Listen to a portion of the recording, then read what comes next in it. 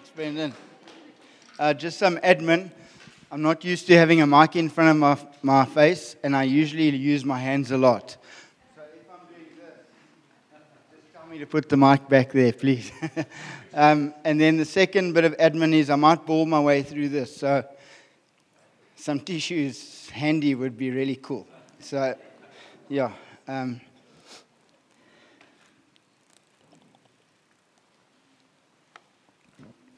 Have you guys seen Spa with the water shortages have come out with powdered water, actually? I don't know if you've seen it. It's awesome. You just add water. It's cool. Yeah. Anyway, Ida, you can use that one. Where's Ida? Sunday school. So, yeah. We're on the back end of Easter, but there's a whole period of Easter that lingers. Yeah. Let's go lights. Is that Retief? I know you love me, but come on, man, bro.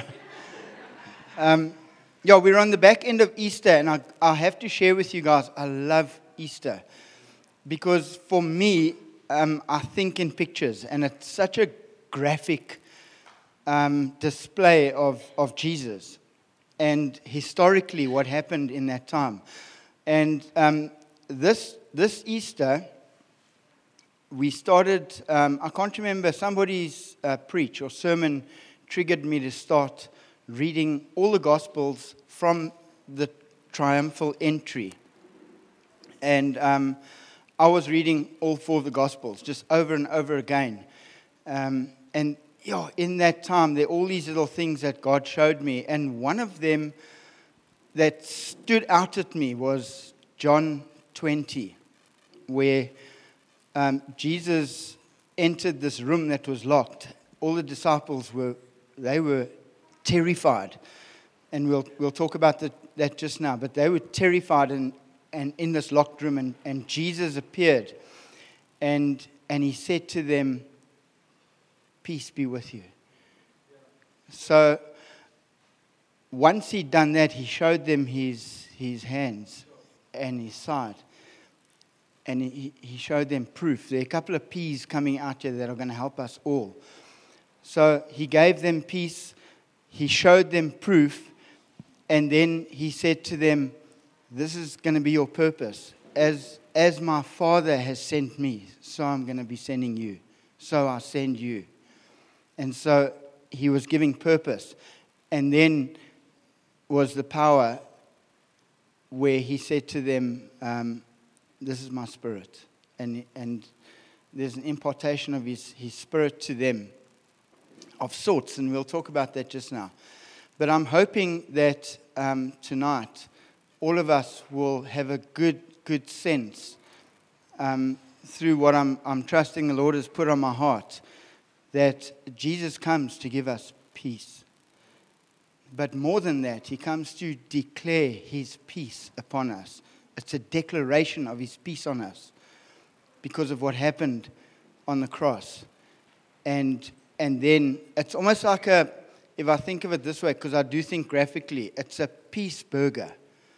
So the buns are the peace on the top and the bottom, and in between is this empowered action that God is giving and imparting and expecting. And so none of what's in the middle can happen without that peace. And so my prayer tonight, Lord, is that you would just give us all an understanding of this peace, Lord, that you declare over us, Lord, because of the finished work on the cross, Lord. Thank you, Jesus, for your finished work. And so if there are any of us here that maybe aren't familiar with the story, during the time that Jesus' ministry was starting to gain momentum, yes, there was a lot of political stuff going on. Jesus had started offending the Jewish authorities and the religious leaders. There was talk of this Messiah, and his ministry had started gaining momentum, and many of the Jews had started understanding that he was the Messiah. but that he was going to come and set them free from Roman rule and Roman oppression, and that he was going to sweep into Jerusalem, stamp his authority, take over as the Messiah has been spoken of in many of the Old Testament scriptures, and that the Jews would rule on earth with Jesus. And that was unpalatable for the Jewish leaders and the religious authorities. And it didn't happen the way that the Jews expected, because Jesus came into Jerusalem on a donkey. And there are probably 400 sermons about that. But he came into Jerusalem on his donkey, and he started connecting with people, and he was speaking a different language.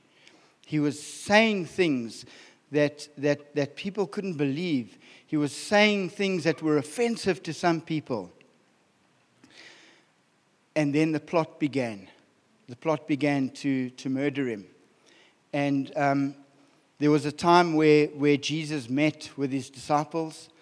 It was the time where he washed their feet, and he foretold, and he said to the guys, "This is what's going to happen to me.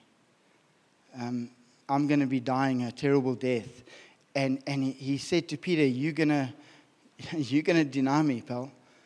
And he spoke of his betrayal.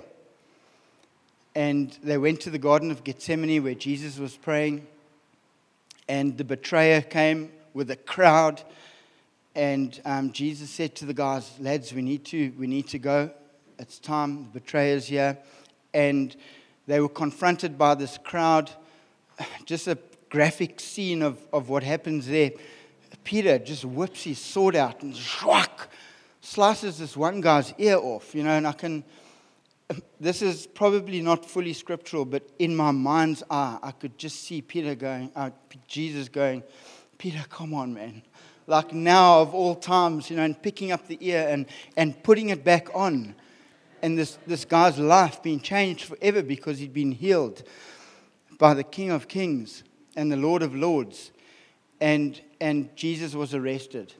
And the disciples ran. They abandoned Jesus. Peter and John were lurking in the shadows, close by. And they went to the place where Jesus was arrested. Peter was let into this place. John was also there already.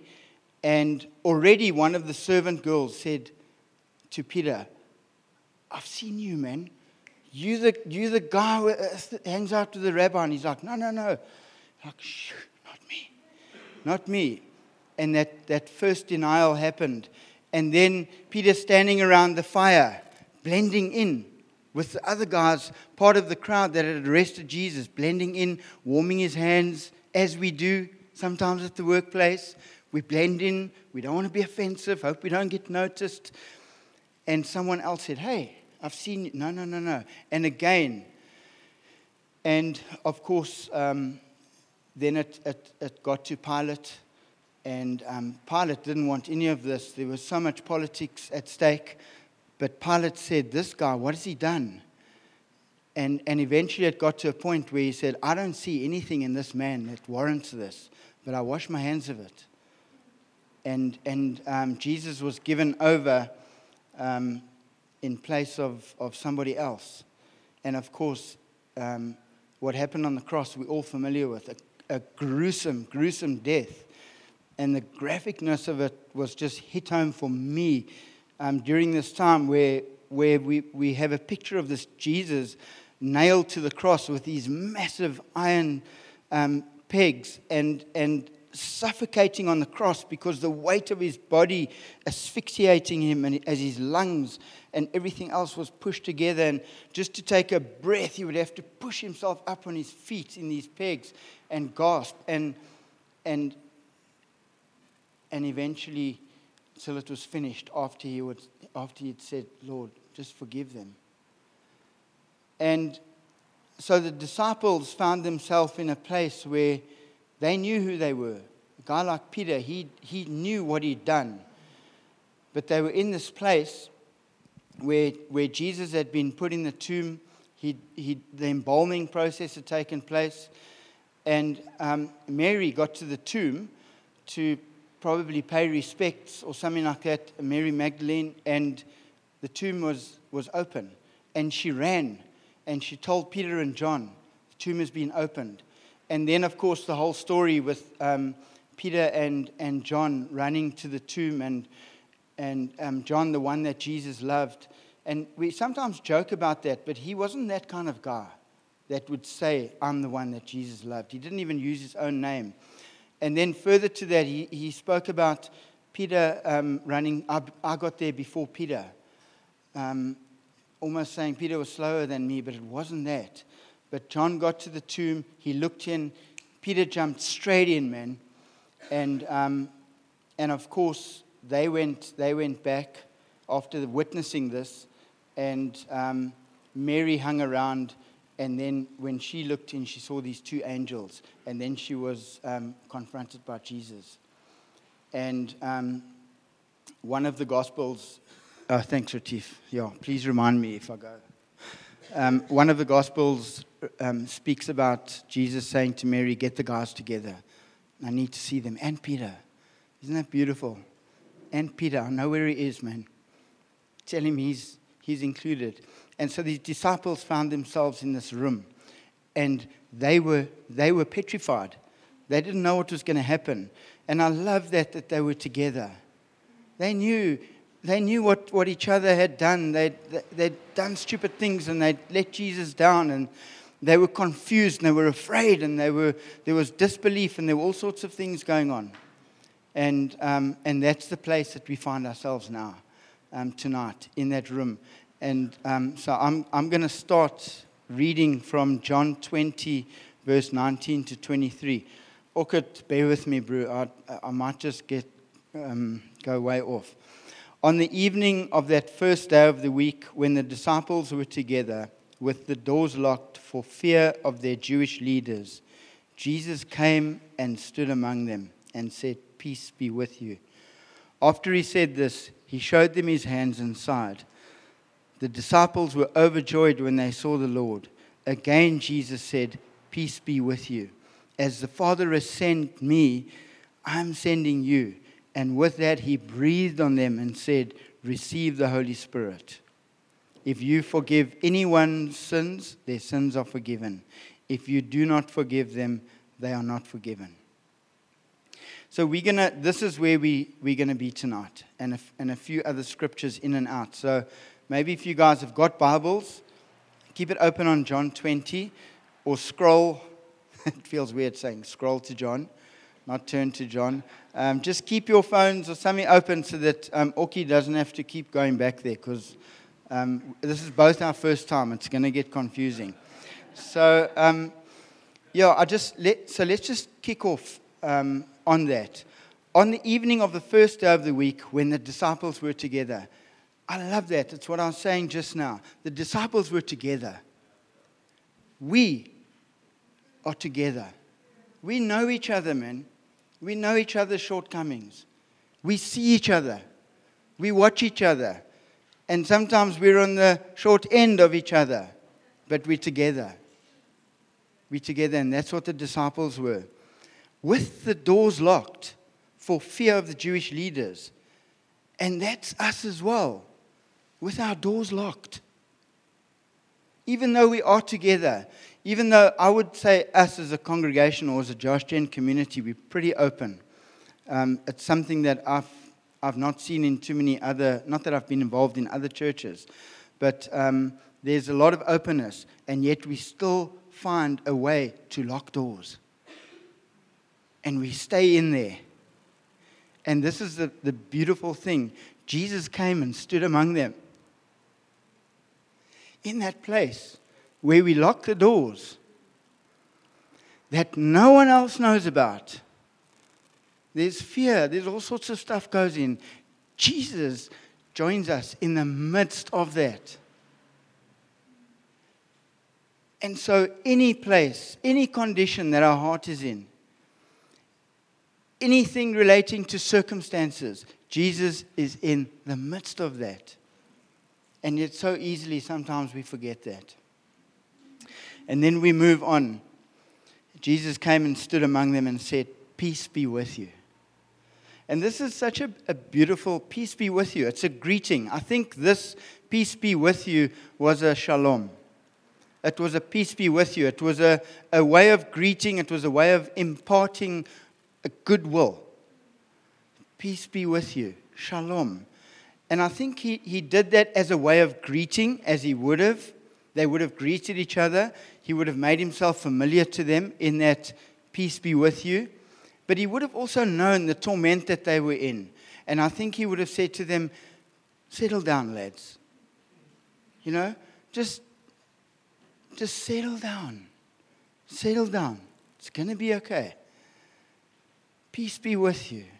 Shalom." But there's more. After this, he showed them his hands and side. He gave proof. And John is full of this, by the way, unbelief. The Gospel of John is full of people's unbelief. He speaks a lot about it. Your and my unbelief. And Jesus knew that the disciples were struggling with this. Even though they'd walked so closely with him for 3 years, give and take. And he said to them, see.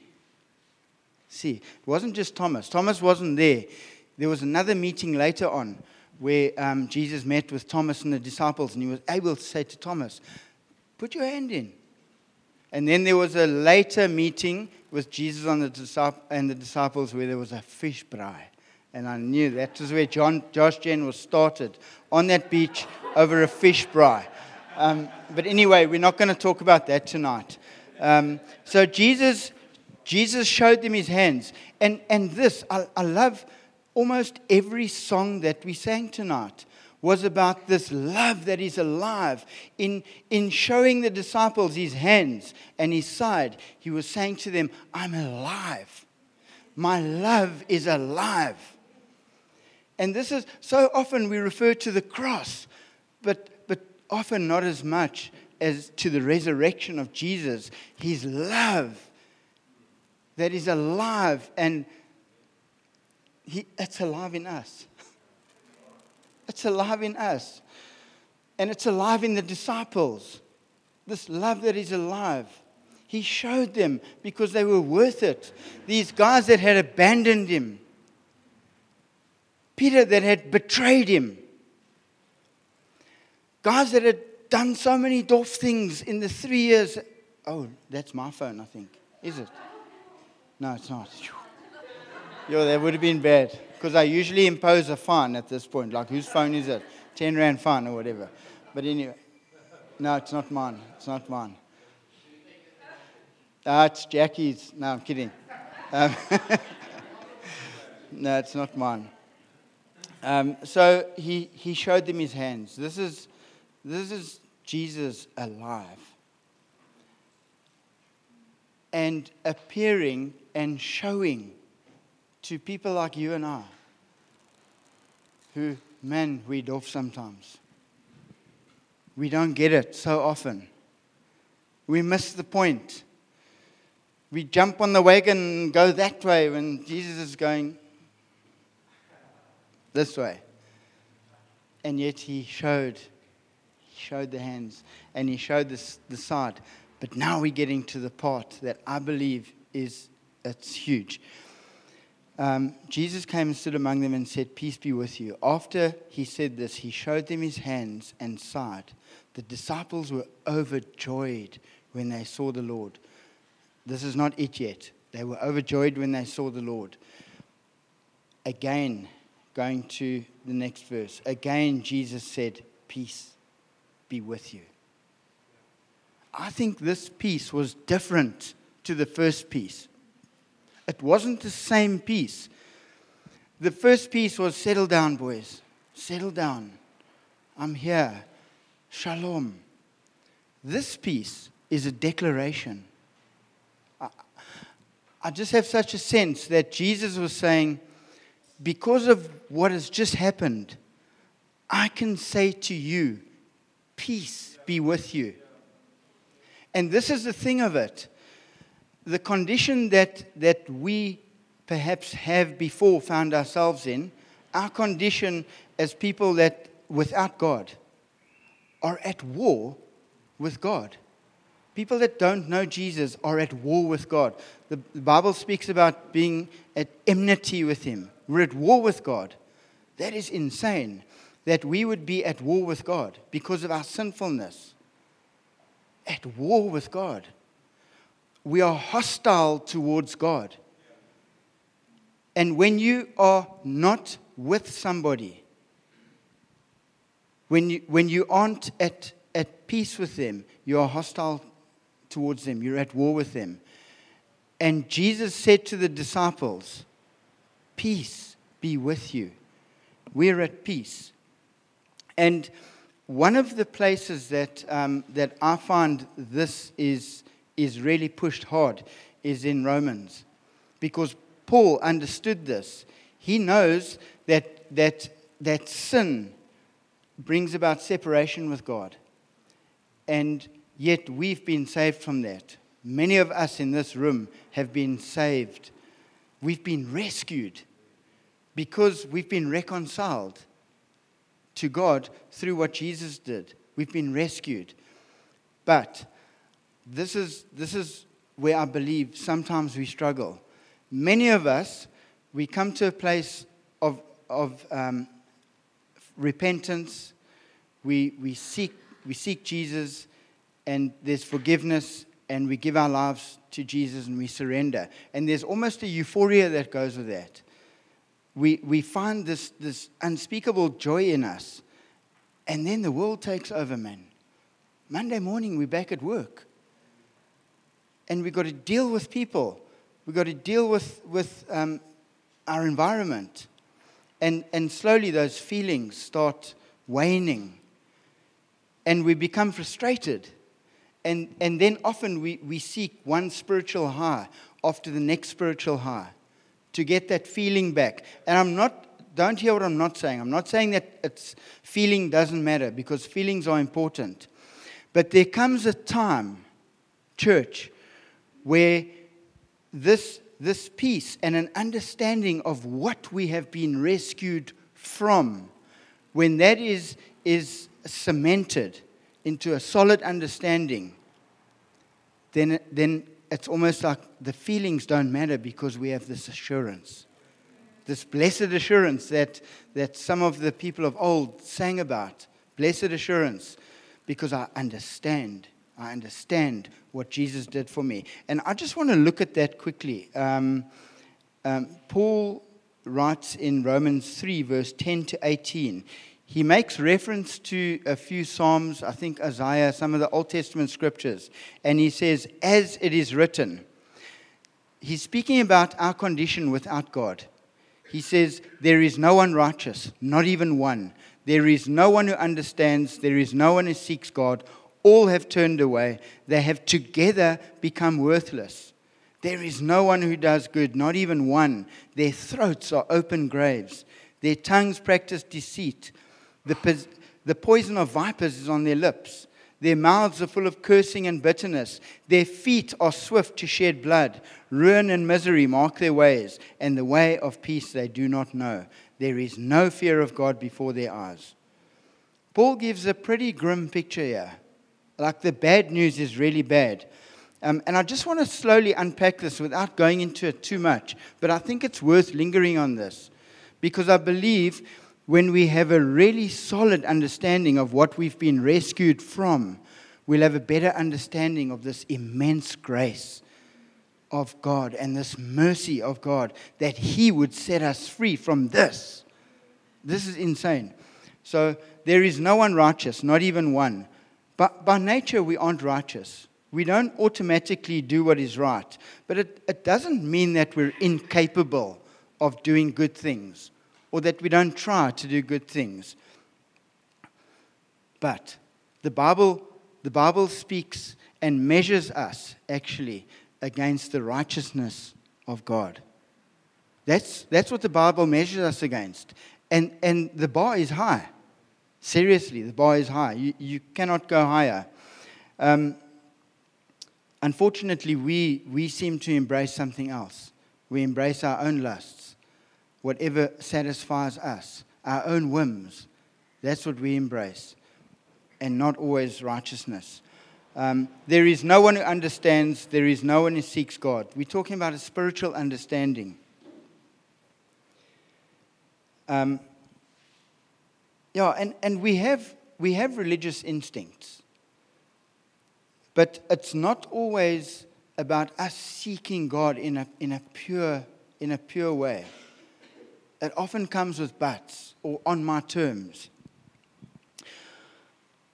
All have turned away. They have together become worthless. There is no one who does good, not even one. All have turned away. The action is ours. It's our action. We've turned away. Doesn't mean that we are worthless people. It just means that our attempts at connecting with God is almost futile, worthless in our own strength. And then their throats are open graves, their tongues practice deceit. The poison of vipers is on their lips. This is a consequence of living without righteousness and understanding, and it manifests in relationships. The way we speak to each other, the things we say to each other. The poison of vipers is on our lips. Their mouths are full of cursing and bitterness. Their feet are swift to shed blood. Ruin and misery mark their ways, and the way of peace they do not know. There is no fear of God before their eyes. I mean, if you just think about our world, the war, the misery, the strife that happens, this is presenting a picture of that. So the bad news is really bad, and we're in a hopeless situation. But that's not all. The seriousness of this is that it is under God's judgment. There's another world to come after this. And for people who are born and die without accepting Jesus Christ as their Lord and Savior will be banished to an eternity without God, without His presence.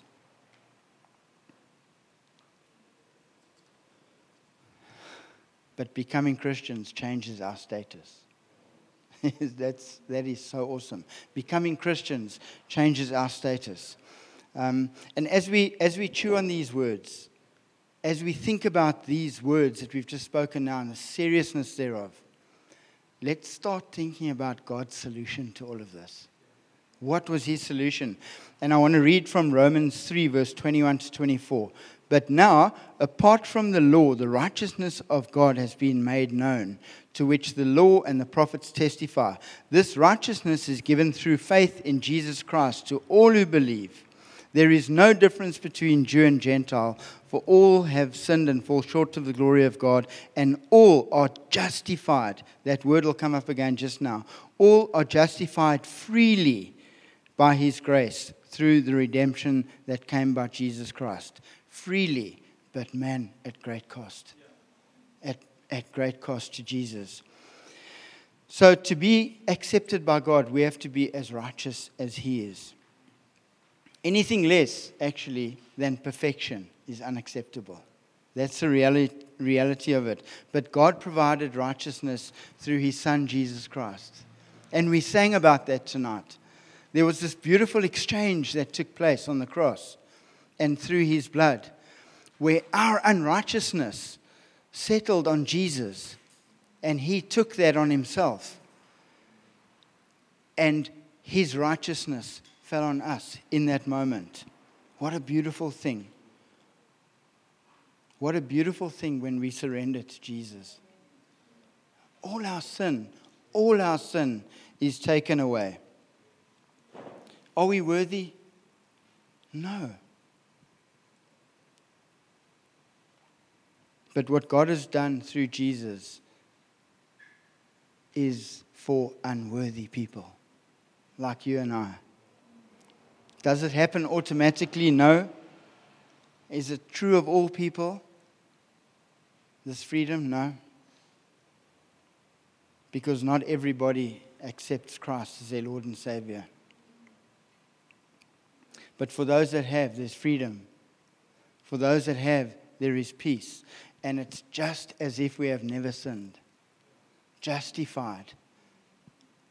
Just as if I had never sinned. Romans 5 verse 1 says this: Therefore, since we have been justified through faith, we have peace with God through our Lord Jesus Christ. God declares us to be just. He sets us free from accusations and accusations of sin and perfection. And this doesn't mean that we're perfect in our daily living. It doesn't mean that we're perfect in our daily living. It means that God no longer holds His sin against us or holds our sin against us. We struggle, man. But because of the finished work of Jesus on the cross, that is no longer held against us. Will we be judged? Yep. But there is no condemnation for those who are in Jesus Christ. We'll face judgment, but there is no condemnation. Romans 4 verse 6 to 8. Paul in this scripture is speaking, he's speaking what David had spoken of. And he says this: David says the same thing when he speaks of the blessedness of the one to whom God credits righteousness apart from works. Blessed are those whose transgressions are forgiven, whose sins are covered.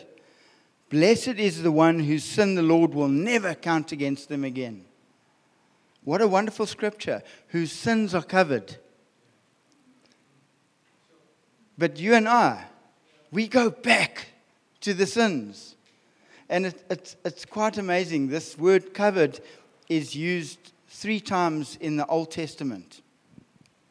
The one was where Moses had too much to drink and he was lying naked. There was shame, there were all sorts of stuff going on, and his 2 sons came and covered him. Same word. Oh, what did I say? Did I say Noah? Did I say Moses? Okay, yeah. Thank you. So that sin and that shame was covered. Isn't that wonderful? There was another account where that same word covered is used when the Israelites were being pursued by the Egyptians. And there was this amazing parting of the Red Sea. Israelites made it through, and the Egyptians were covered by the water.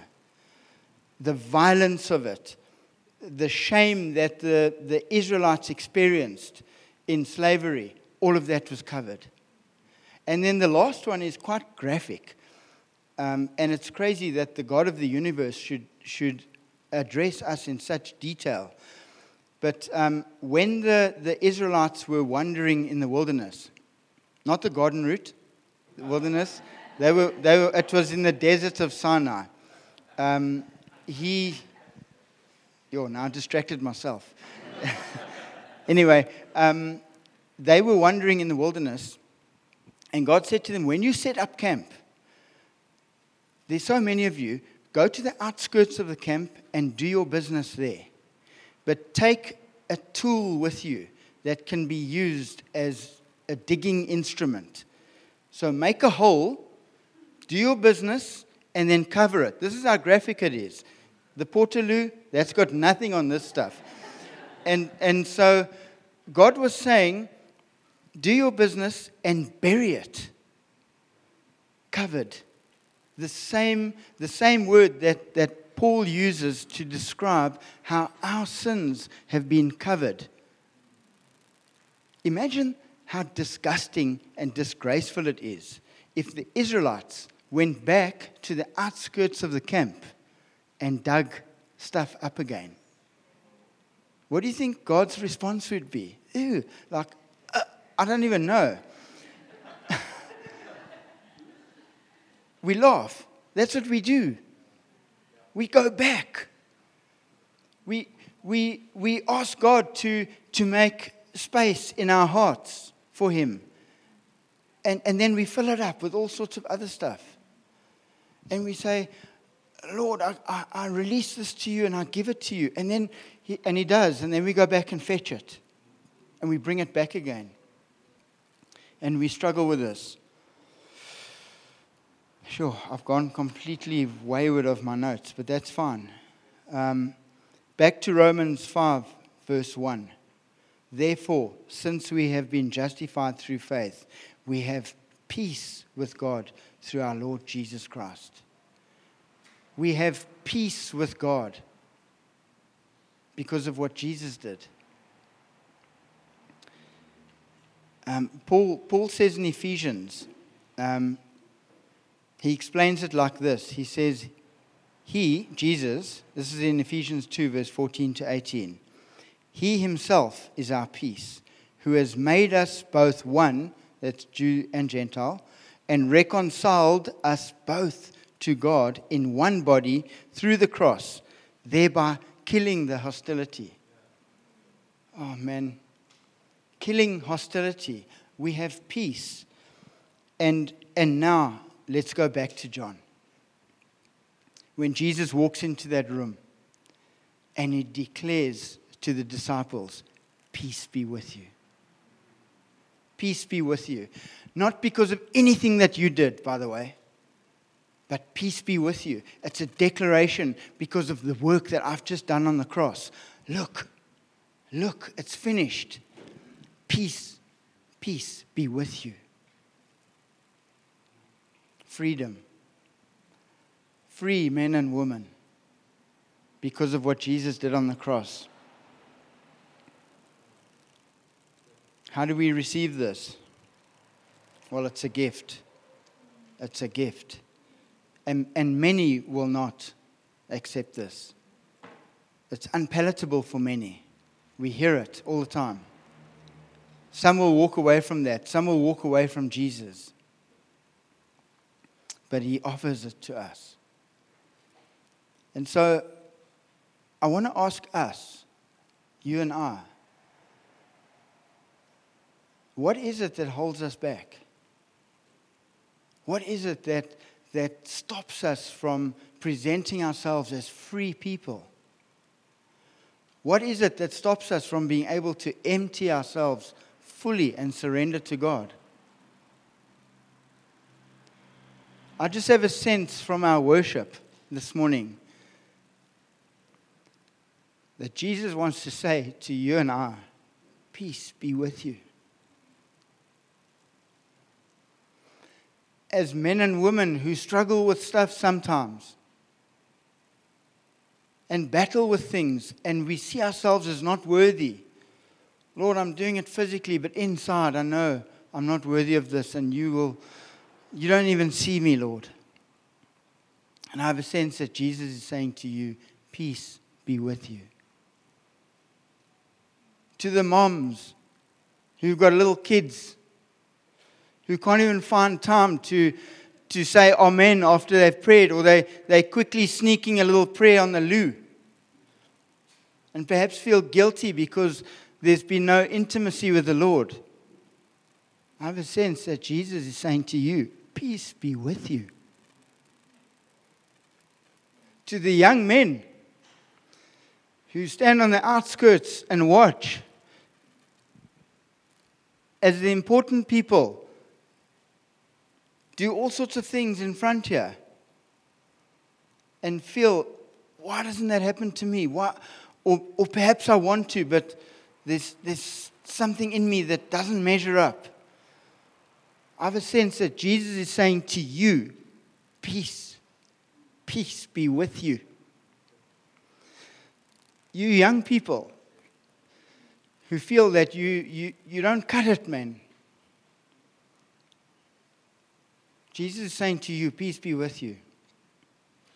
And sometimes those of us who've been hurt by our parents' stuff, and we're carrying things that keep coming back, and we see ourselves as not worthy of even coming into God's presence, and we're not, but He wants us to come in. To you, He says, peace be with you. So, I almost want to stop there. There's more to come. There's power and there's purpose. But maybe we can just pause. Where are we on that? Where are we when Jesus looks at us and says, peace be with you? Do we accept that? Do we believe it? I don't know if there's anybody here that doesn't know Jesus. If I look around the room, I'm not sure if there's somebody that has not yet accepted Jesus as their Lord and Savior. But Jesus wants to extend His peace to you. Because right now, there's not a togetherness. He wants to be reconciled to you. And the work of the cross has happened already. We just have to say, yes, I accept that. And I want to turn away from my sins. Please help me. I can't do it on my own.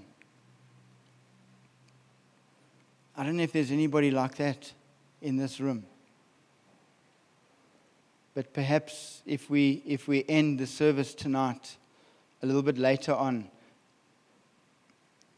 there'll be an opportunity for you to come forward and say to anybody, I reckon most people in this room, if you said to them, I don't think I know Jesus, and I want to experience that peace, and I want to accept that declaration of peace over me, do it tonight. Please don't leave tonight at war with God. Please.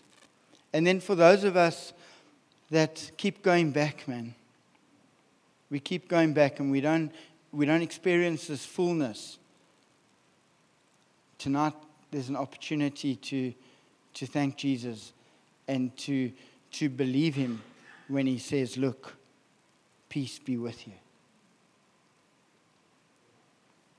And so I think I just want to whip over the next 2 points quickly because it's quite important.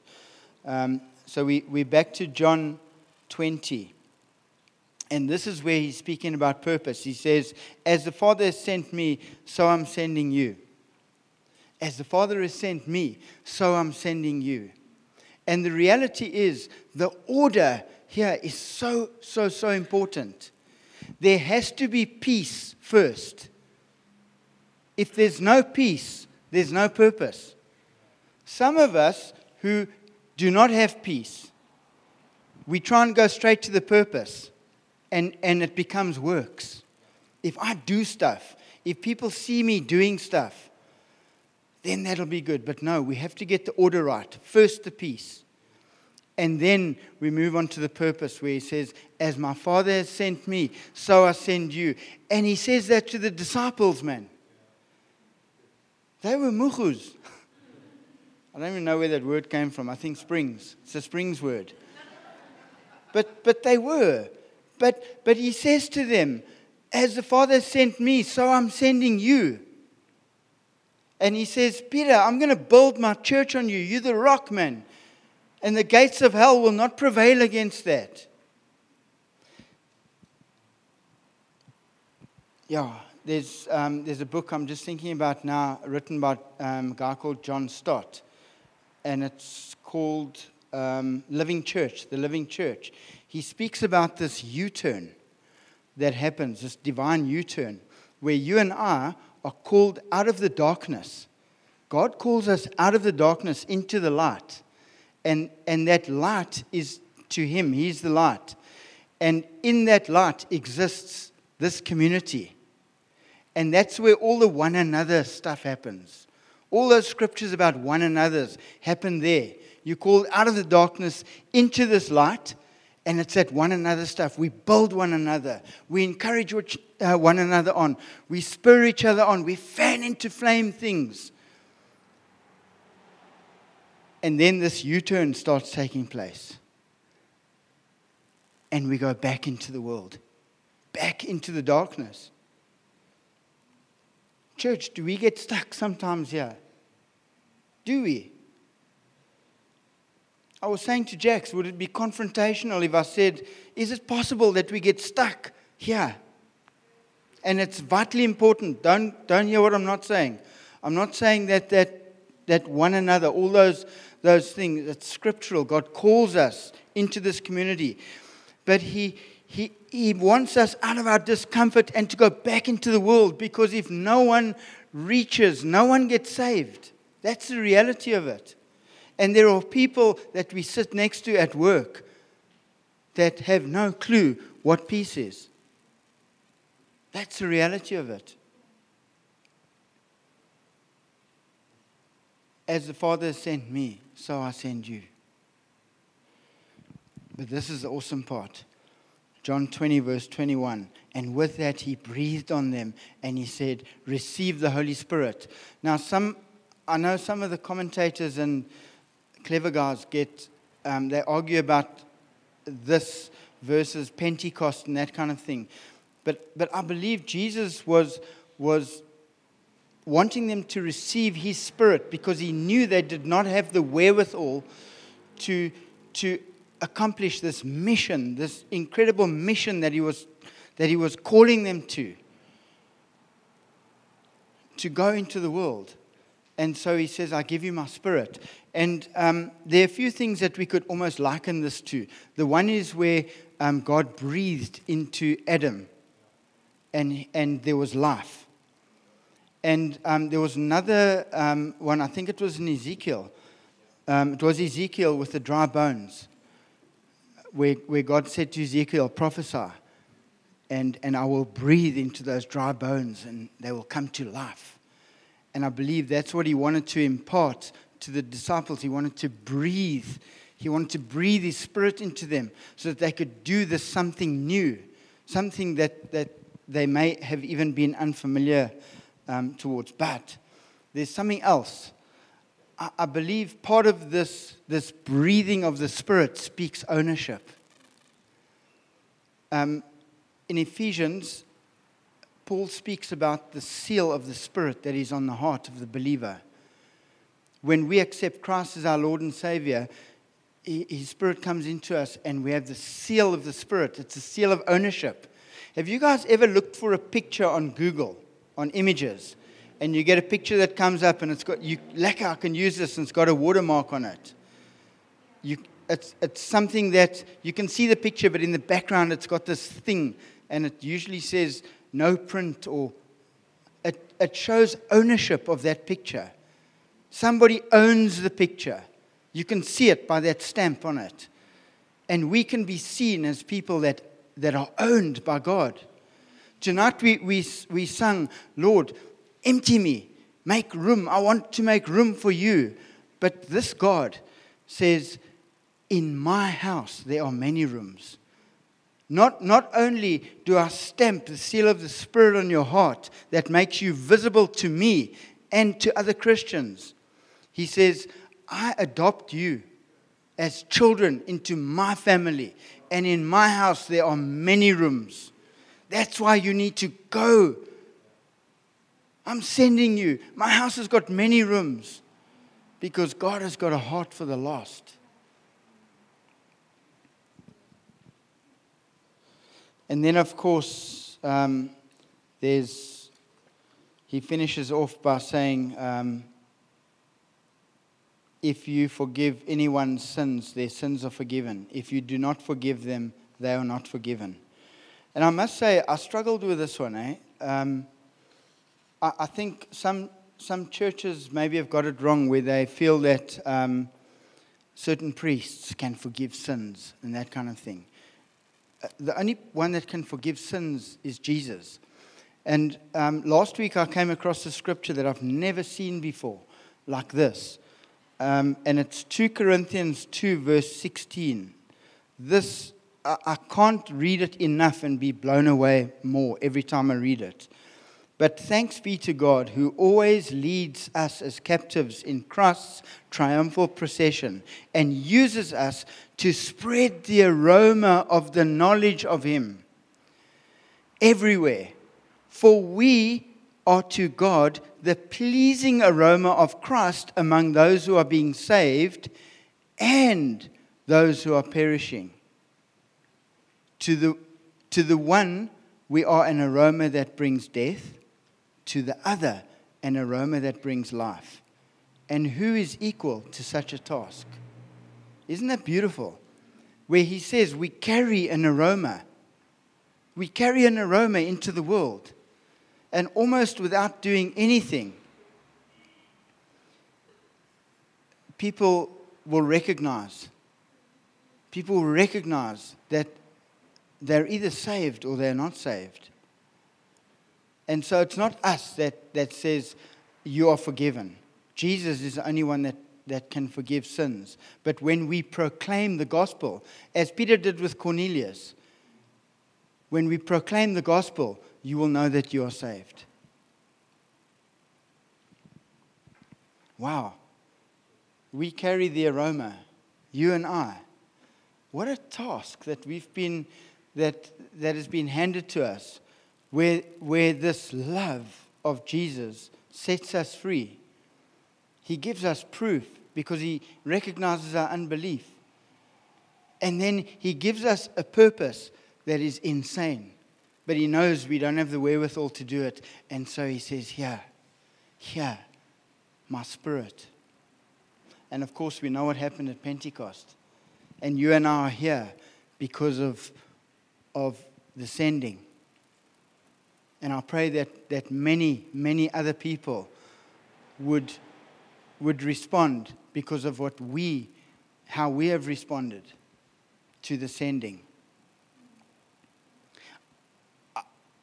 I can't say this scientifically or accurately, but I think if the church was obedient to that call, it's possible that Jesus would have come a long time ago, because everybody would have heard the gospel in the whole world. But why not? Is it because the church are ineffective? Maybe we stuck around the braai. Not that braaiing's not important. And so, friends, I think there's a response at some level for all of us here. I was so challenged preparing this, and even as I'm speaking, there's a feeling of inadequacy because of the weight of this. Where do we stand in terms of Jesus saying, peace be with you? Do we avail ourselves to being completely filled and completely used by Jesus?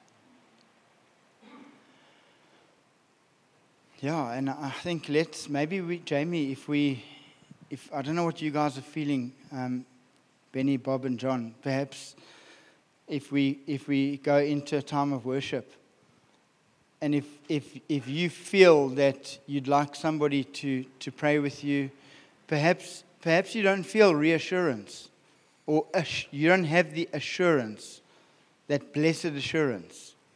Perhaps there's doubt in you. If that is you, during worship, come and share that with somebody. If you feel that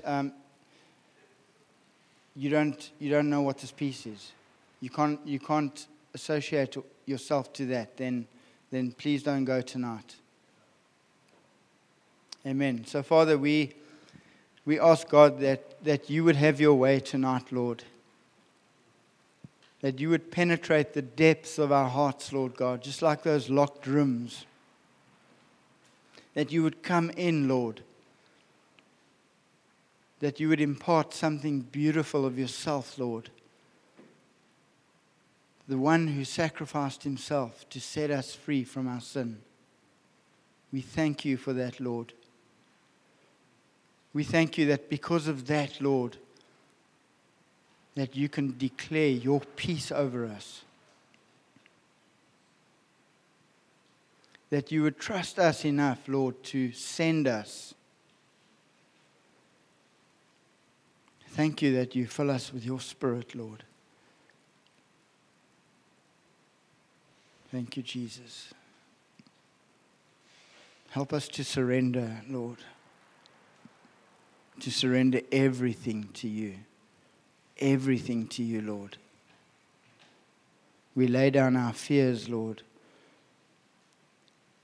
We lay down our burdens. We lay down our anger, God. We lay down our confusion. We lay down our fatigue. We lay down everything to you, Lord. Everything in Jesus' name. Amen. So just in response to that, if you're feeling that you don't have the peace of the Lord, that you come to the front, we pray for you. Because there is something that the Holy Spirit does in that. That as that peace, it's the peace that Jesus said, I'll leave you. And if you don't have that peace, the question you need to ask is, why don't you have that peace? There's a wrestling in you. Come before Him tonight. It's about God has reconciled us. If there's a wrestling that's taking place, that we respond to the Spirit this evening because we haven't handed ourselves over to Him in God making that peace with us. And so just come and respond to Him. We're just going to go into worship. Just take this moment just to reflect in your own heart. Where are you? Is there things that you've been wrestling with, even with the Lord, that you haven't actually laid down at the cross? Because like Shawn says, you can't go as a son until you've found that peace in your own heart. You know, the Bible says to all those who believe, to them He gave the right. And that word right it actually comes with power. Some versions will say He gave the power to become sons. And you know, when you walk into the world, you walk with an authority that you're a son. You walk with the authority that God has given me, and with boldness, because you have peace with God. And there is no fear. The only fear you have is of the Lord, really, and it's a godly fear. And that's what casts out, you know, it's our love for the Lord that casts out the fear that the world can bring. And so maybe you're even hesitant in the sense of witnessing to others. Because as you're talking, as you listen to Shawn, how the disciples think of Peter. No, Lord, I deny you, I deny you. How many times have you been in that place where you've denied the Lord before those around you? And it's because there's a fear of man in you. And so even that you come tonight, allow God's Spirit to witness with you. Because He's given us the right to become sons and to walk in what He has for us. But we can't do it in our own strength. We can't do it in our own wisdom. We can't do it in our own power. We've got to do it through the Holy Spirit. And so let God come and touch you this evening. Come and witness. Let Him witness with you this evening as you just... So can we just take this song and just worship Him? And in that, just respond to the Lord. You don't respond to me. Just respond to Him. So let's stand and let's just worship Him.